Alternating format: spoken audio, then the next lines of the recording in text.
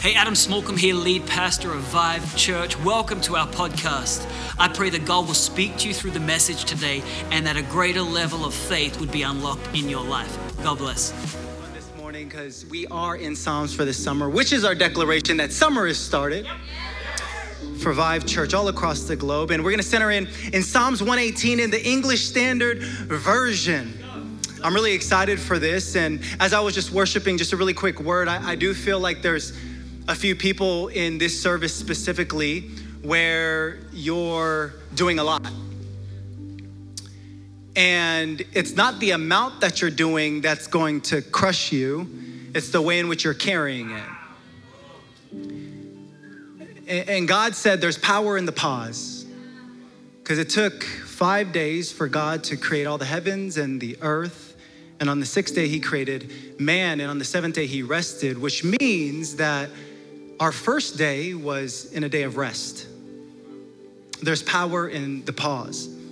Psalms 118, English Standard Version, it says, oh, somebody say, oh. Give thanks to the Lord, for he is good, for his steadfast love endures forever. Let Israel say, his steadfast love endures forever. Let the house of Aaron say, his steadfast love endures forever. Let Svok Jen say, Let Vive Church say, his steadfast love endures forever. Out of my distress, I called on the Lord. The Lord answered me and set me free. Come on, somebody. Anybody set free in the name of Jesus this morning? That word free is actually so cool. In another translation, it says, he set me in a large space. Anybody feeling claustrophobic? Anybody feeling confined? God has freedom. God has larger spaces for you this morning. The Lord is on my side. I will not fear. What can man do to me? The Lord is on my side as my helper. I shall look in triumph on those who hate me. Haters gonna hate, but I got victory. The next verse is actually really significant. It is the most central passage in the whole Bible. If you take all the verses in the Bible and you cut it in half and you got to the central point, it would be Psalm 118:8. So maybe we should center our life on this. It is better to take refuge in the Lord than to trust in man. Fast forward to 14, because I'm gonna take the greatest hits. The Lord is my strength and my song.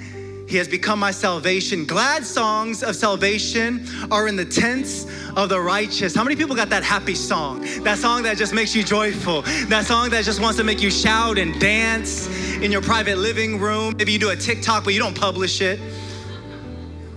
David actually published it, and it said he danced naked in front of people. Probably got censored, but fast forward to verse 19. David is prophesying now. This is a Psalm of David. He says in verse 19, open to me the gates of righteousness that I might enter through them and give thanks to the Lord. This is the gate of the Lord. The righteous shall enter through it. I thank you that you have answered me and have become my salvation. Thank you for saving me. Verse 22, the stone that the builders rejected has become the cornerstone. This is the Lord's doing. It is marvelous in our eyes. This is the day that the Lord has made, and I will rejoice and be glad in it. I don't know about you, but I'm gonna preach us happy this morning. We're gonna be rejoicing by the end of this service, and maybe we can even go back into a little bit of worship by the end of it. But I get it. Maybe some of you came to this service because we have overflow today, and so there's a desperation in the atmosphere right now. And maybe some of you, when I said that this is the day that the Lord has made, I will rejoice and be glad in it, that doesn't really resonate, because if he made it, why is it messy? How come I came in with a bunch of mess, God? And so that's my question this morning. In seasons that are messy, how can I still filter it through the lens of God's mercy, his everlasting mercy, his steadfast love? And I want to tackle this sermon with a title, Poetic License. Poetic License. Come on, let's pray one more time. Lord God, I thank you, God, for your grace. I thank you, God, that you've empowered us with the ability to have poetic license over any reality that's coming against us. And those are real realities. But we pray right now by your Holy Spirit, you would show us a key, an insight of how we can speak to that reality and start shaping that reality in alignment to your word under your covering. Lord God, I pray right now for the Golden State Warriors. I declare and decree right now, because we don't have a location in Boston, I can confidently say that the Golden State Warriors are your team. So we pray for favor in Jesus' name. Amen, amen. Come on, give God some glory in this place. Why don't you say high five to 5 people as you take your seat. Incredible, incredible. Man, y'all look good. Y'all came out to church this morning. All right, I got a quick question. How many people have been, with the raise of hands, how many people have been to Italy? Country of Italy. Oh, wow, we got 15% of the people. That's incredible.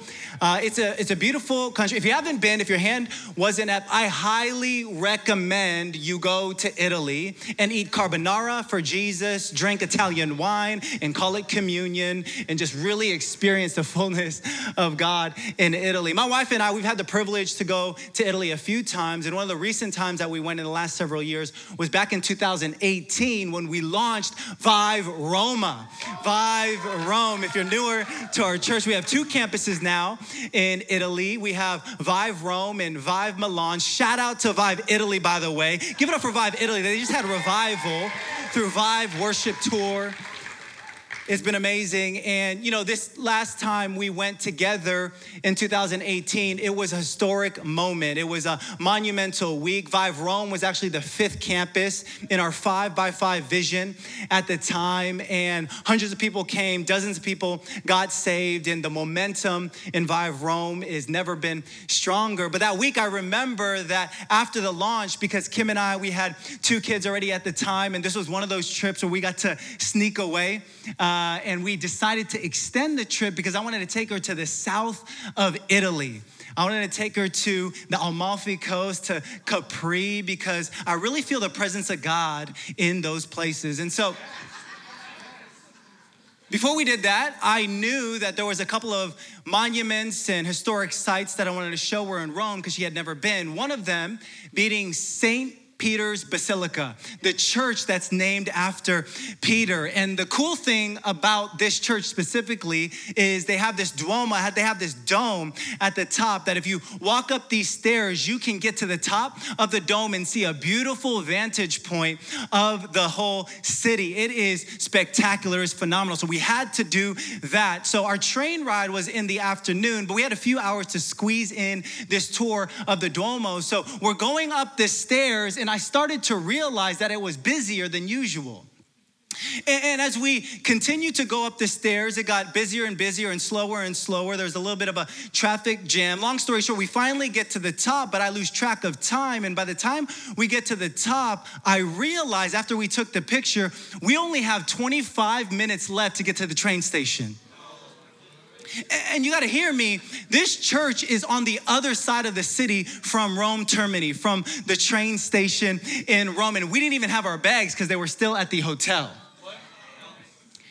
And so you know how you have soundtracks in life sometimes? Like Psalms can be a soundtrack for your life, but soundtrack, so all of a sudden James Bond just turned on for Kim and I. Like literally the soundtrack, or I don't know, maybe the Avengers or something. We need to go in superhero mode and figure this out. And so we're shoving people out of the way. We're weaving, we're walking down the stairs, and Kim is opening up the app because there's this app where you can book a Vespa scooter, and there was a Vespa scooter right outside St. Peter's Square. So we book it. It's like half a mile. We book it. I'm like Usain Bolt in this piece. Like we're out there and we get to the scooter and we get on the scooter. Kim comes around. She hugs me. She holds me. And then I full throttle. Let's go. We're going. We're weaving in and out of traffic. We're weaving in and out of pedestrians. We go on the expressway. Kim gets on her cell phone. She's talking to the Italian bellhop, trying to explain to them that they need to prepare our bags. And she's explaining to the Italian bellhop, English is definitely his second language. And on Kim's best day, English is her second language. I'm kidding. And she's explaining to them not only to prepare the bags, but to prepare the breast milk, because we just had Emerson and she was still pumping. And so she stored breast milk to be frozen in their refrigerator. And she's explaining to them, I'm like, babe, just forget the breast milk. She goes, that's liquid gold. And I don't have time to argue right now. We got to catch a train. And so we finally park it right by the hotel. We go in, they have our bags ready. They got the breast milk ready. We put everything in the bags and we are booking it on cobblestone streets with 2 rolly bags, a duffel bag. I got most of the bags. And then I realized as I'm running way past Kim because Kim never runs. And so I had to circle back. And I had to get her rolly bag. So now I have 2 rolly bags. I have a duffel bag. I'm like, Kim, just go. She only has a souvenir bag. And as she crosses the street, I kid you not, the souvenir bag, that's a paper bag. It breaks. And all of the souvenirs fall on the ground. And she just keeps running. And so I'm like, go run, babe. Keep the gates open. Tell them to keep the door open because we only got 2 minutes to spare. And it's at least a 5-minute sprint left. And so I got all the bags. And I'm pretty sure that it is going to be closed and it is going to be on its way. But by the grace of God, thanks be to God for his love endures forever, that we got on the train and it was the first time I appreciated Italian time.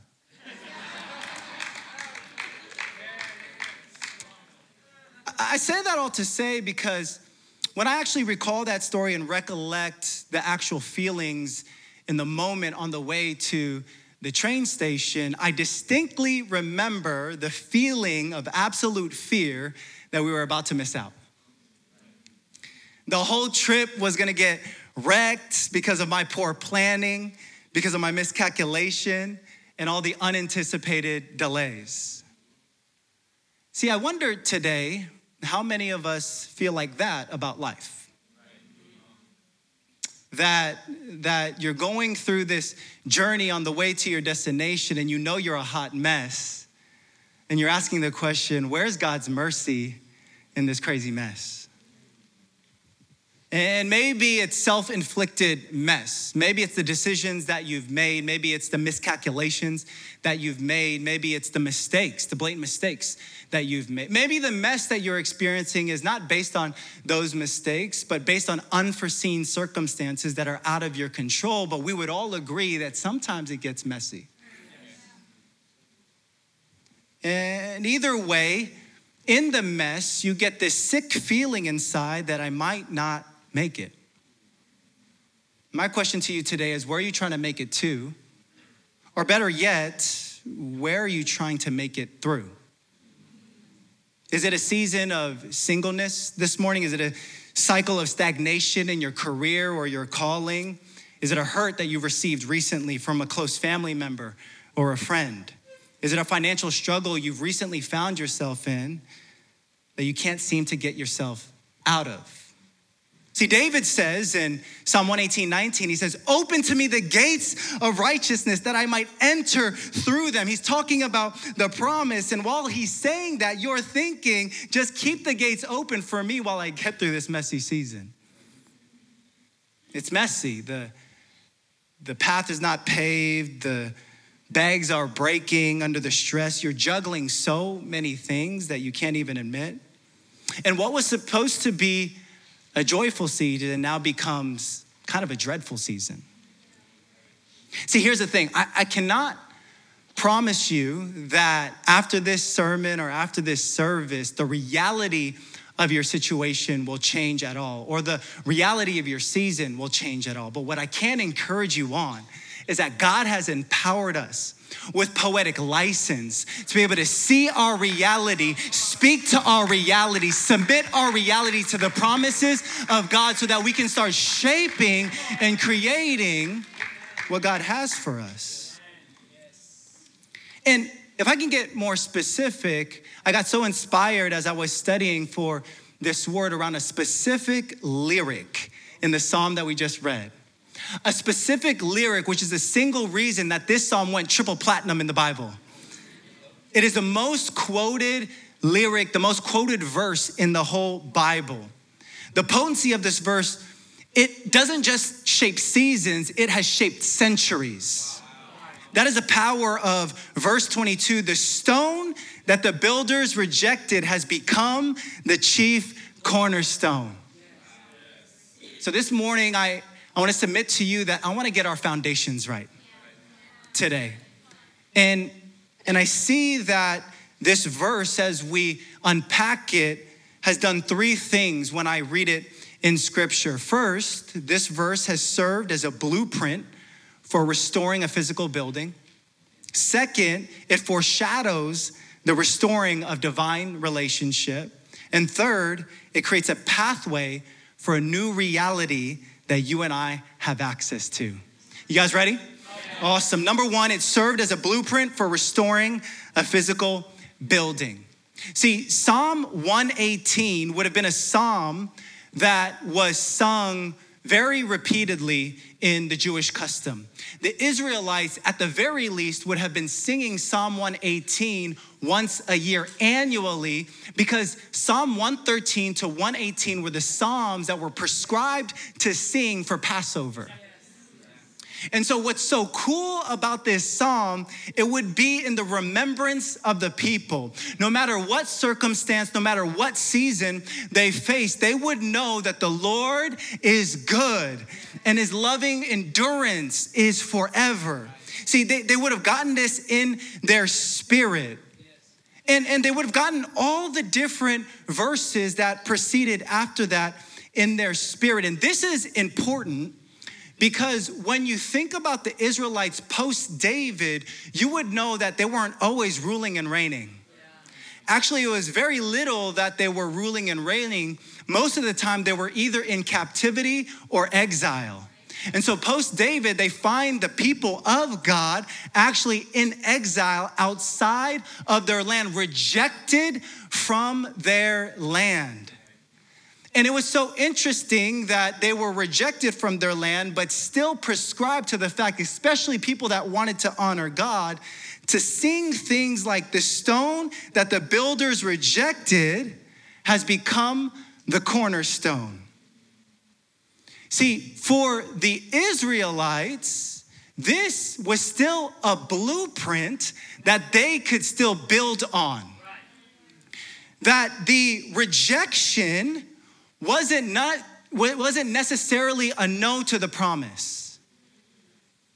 And I feel like some people need to hear that this morning, because you've experienced rejection. You've experienced a displacement from the promise that you thought that you had or that was laid hold for you. And you've experienced rejection, but rejection is not necessarily a no, it's just a not yet. Because when I asked Kim out on a date for the very first time, she said no. But now we have 4 babies, so apparently I interpreted it as a not yet.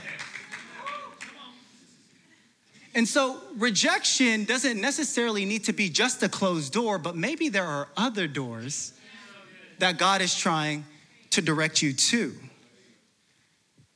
And it's incredible that they're in this season of exile and they're still singing the psalm saying, out of my distress, I called on the Lord answered me and set me free. That's not their current situation, but they're using the psalm to shape their current reality to God's promise and what they know about their God. And what's so incredible is that for the Israelites, this blueprint remained because of their confession. And even in the season of rejection, the promise was that they were going to eventually be restored.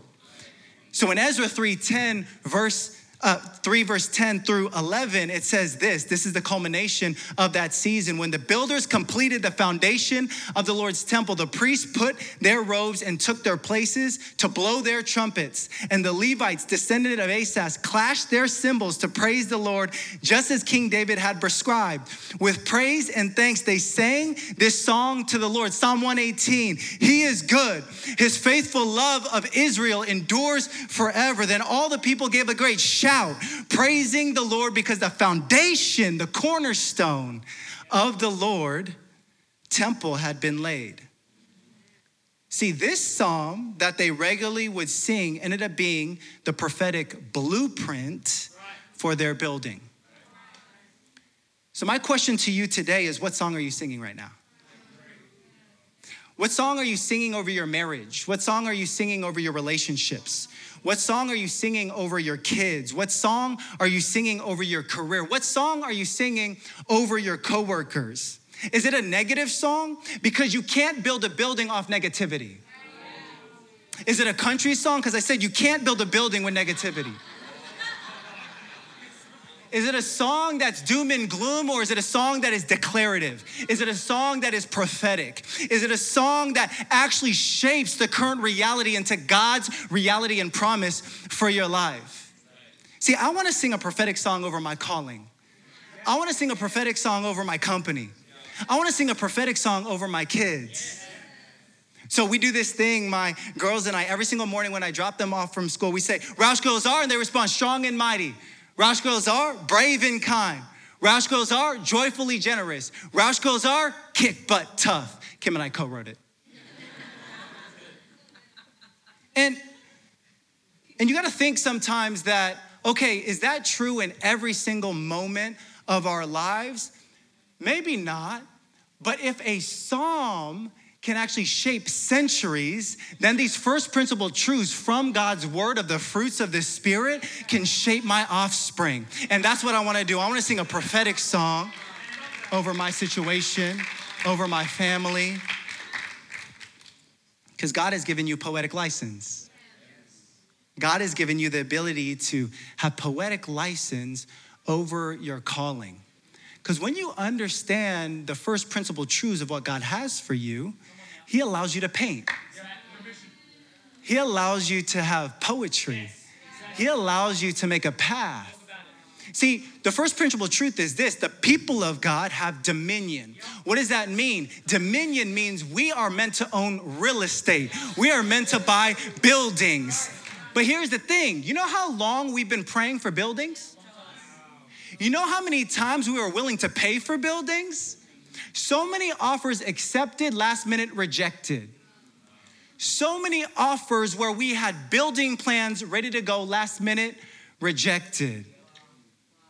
And when I think about what God has for Palo Alto campus and what we're moving in 1 month's time, and I think back over the poetic license we had in each of those situations, that God must have had something better, and I think about all those other offers, I'm thankful for the rejection. The rejection wasn't a punishment. The rejection was protection. The rejection was preservation. The rejection actually allowed us to get closer to the actual purpose that God had for us. And so I love that we can start changing our narrative, not on what the world is trying to present to us, but what God has spoken over us. I can't wait to put the next offering gets rejected. God has something better, amen? Number 2, this verse acts as a foreshadow for restoring divine relationship. See, this verse wasn't just about the building, restoring a building. This verse was about restoring relationship. David's prophecy wasn't just about physical buildings, but it was a declaration of a Messiah that would come. That's what David was speaking to. And Jesus himself, the Messiah that we know today, referenced it in Matthew 21. It says this, Matthew 21, verse 40. It's the parable of the wicked tenants. And the parable of the wicked tenants is such a strange parable, but it's referenced in every single synoptic gospel. So there's a fundamental truth that we need to understand. It is about a master that has a vineyard that employs tenants in that vineyard to lease from him. And then while they get the fruits of this vineyard, what they do is he sends servants to get the rent from them back. But when he sent the servants, the tenants would beat and kill his servants. And so the master was like, okay, surely I'm gonna send my son and they're gonna respond to my son. They did the same thing to the son.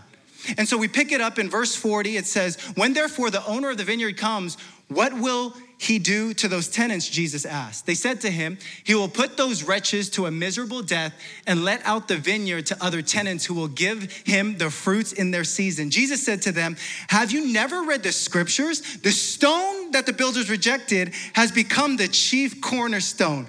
This is what the Lord is doing, and it is marvelous in our eyes. That's Psalm 118 reference again.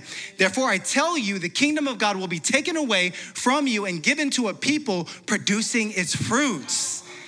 And the one who falls on this stone will be broken into pieces, and when it falls on anyone, it will crush him. When the chief priests and the Pharisees heard his parables, they perceived that he was speaking about them, and all that they were seeking to arrest him, they feared the crowds because they held him to be a prophet. Jesus was offensive to the religious leaders of that time because he was establishing a new type of kingdom. A kingdom that was not based on a tabernacle or a temple anymore. A kingdom that now was based on relationship. And this was the original design of God. In the creation, it was called the Garden of Eden. We had uninhibited relationship with our Father. But what happened was that in the fall of man, through sin and rebellion, we were taken out of that relationship. But you gotta know this, we didn't start from depravity, we started with our destiny. And we went from paradise to present day because we thought we could build a world without God.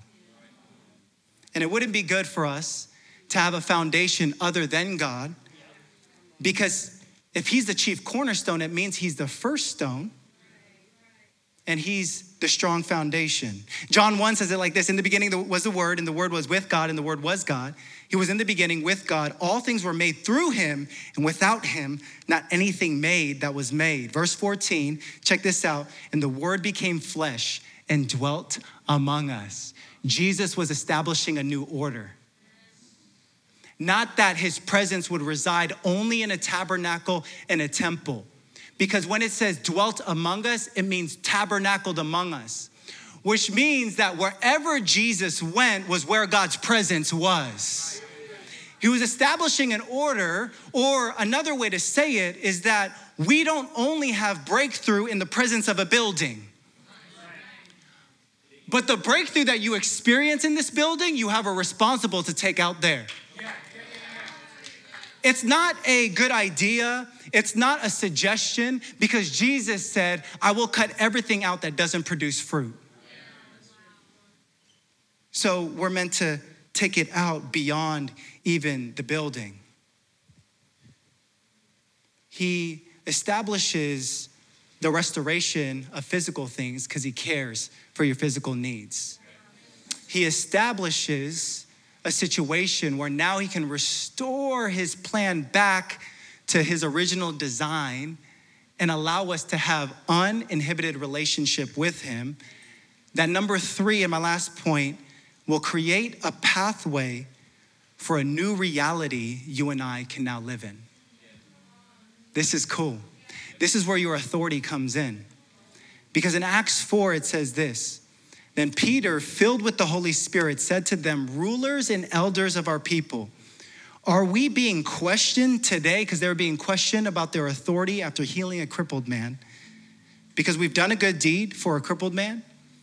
Do you want to know how he was healed? Let me clearly state to all of you and to all the people of Israel that he was healed by the powerful name of Jesus Christ, the man you crucified, but whom God raised from the dead.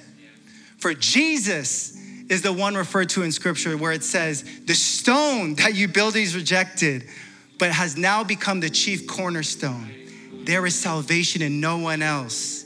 God has given no other name under heaven by which we must be saved. The members of the council were amazed when they saw the boldness, the authority of Peter and John. But check this out. For they could see that they were ordinary men with no special training in scriptures. They were also recognized as men who had been with Jesus. The stone that the builders rejected would become the chief cornerstone. A verse and a psalm that was used across 1,000 years. The same psalm contextualized to different situations. He's your cornerstone. He's your foundation. But the thing is that your authority is not based on the depth of knowledge of Scripture. Although Scripture and knowing it is important. Because they said that Peter and John, they barely knew Scripture. What were they impressed by? The boldness. And where did the boldness come from? Did it come out of perfection? Did it come out of an arrival?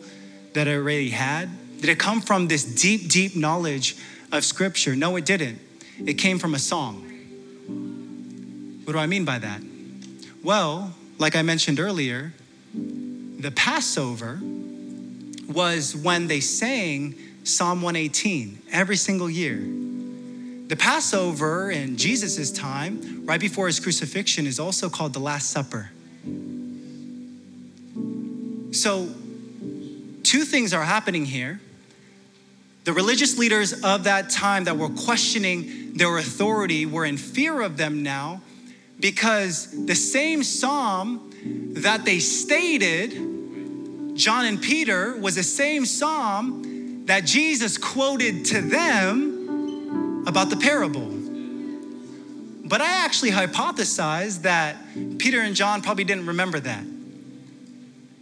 The Bible says they were ordinary men. So maybe they didn't remember the scripture during that parable, but what if they remembered the song? Because during the Passover, during the Last Supper, it would have been one of the last things that Jesus said to them. The prophecy that I'm the stone that the builders are gonna reject. I'm the stone that the builders are gonna crucify. But I'm gonna come back, resurrect from the dead, and establish myself as the chief cornerstone. He wants to be the cornerstone in your life. He wants to be the foundation of your life. Can we stand in the presence of God?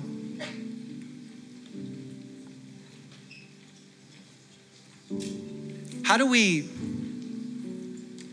experience God's mercy in the midst of all the mess? This last thing that I'm gonna share, and we'll close with this and we'll pray.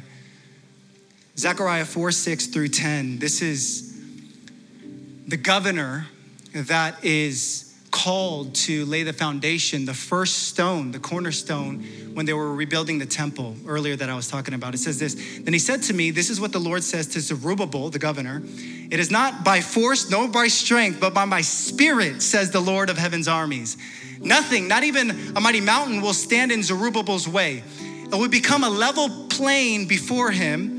And when Zerubbabel sets the final stone, the capstone of the temple in place, the people will shout, may God bless it, may God bless it.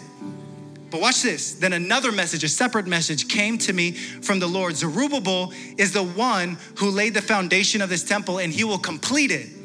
Then you will know that the Lord of heaven's armies has sent me. Do not despise small beginnings, for the Lord rejoices to see the work begin, to see the plumb line in the line of Zerubbabel's hand. See, this is the difference between the crowd and God. The crowd would only celebrate you in the finished work. God celebrates you at the beginning of the work. God doesn't need your perfection. He just needs one decision. He celebrated Zerubbabel when he had the plumb line. A plumb line is a string with a weight on it that allows you to ensure that you're aligned as a measurement tool to make sure the building is gonna be straight.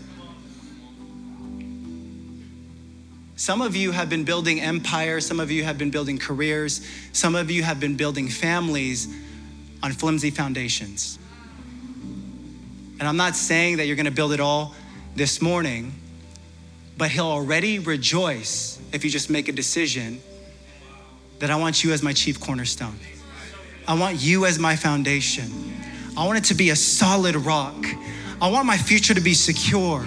I want an assurance in Jesus Christ that no matter my reality, this foundation helps me shape what he has for me. Hey, I hope you were blessed by that message. We release new content every single week here at Vive Church. And so if you don't want to miss any of it, I would encourage you, go ahead and subscribe. Also visit our website, vivechurch.org, to stay up to date with everything that's happening in the life of Vive Church. God bless you.